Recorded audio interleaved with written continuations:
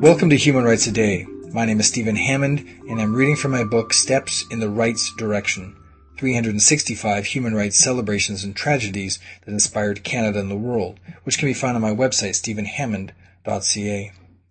On August 23, 1939, the Soviets and Nazis signed a non-aggression pact that led to World War II. World War I came to a close with Germany signing the Treaty of Versailles in June 1919. Many a historian has written about the severity of the treaty and the negative impact it had on Germany's ability to grow into a strong country. Germany was to repay the Allies for their costs of the war, lose significant parts of its territory, and all branches of the military were to be severely limited in personnel and armaments. In addition to the harsh realities of the Depression, Adolf Hitler exploited the German people's outrage and feelings of humiliation from the treaty.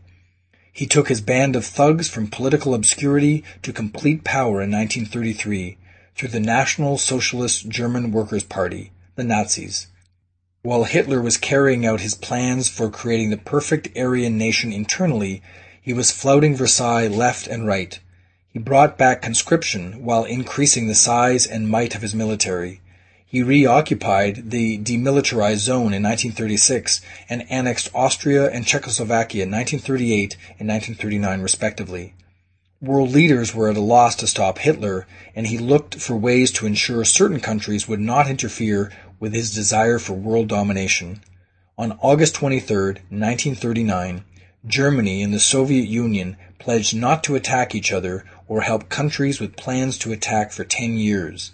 Signed in Moscow by the two countries' foreign affairs ministers, this infamous non-aggression pact also included an economic treaty and plans to carve up Poland between them.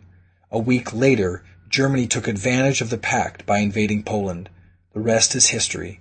The invasion gave rise to World War II.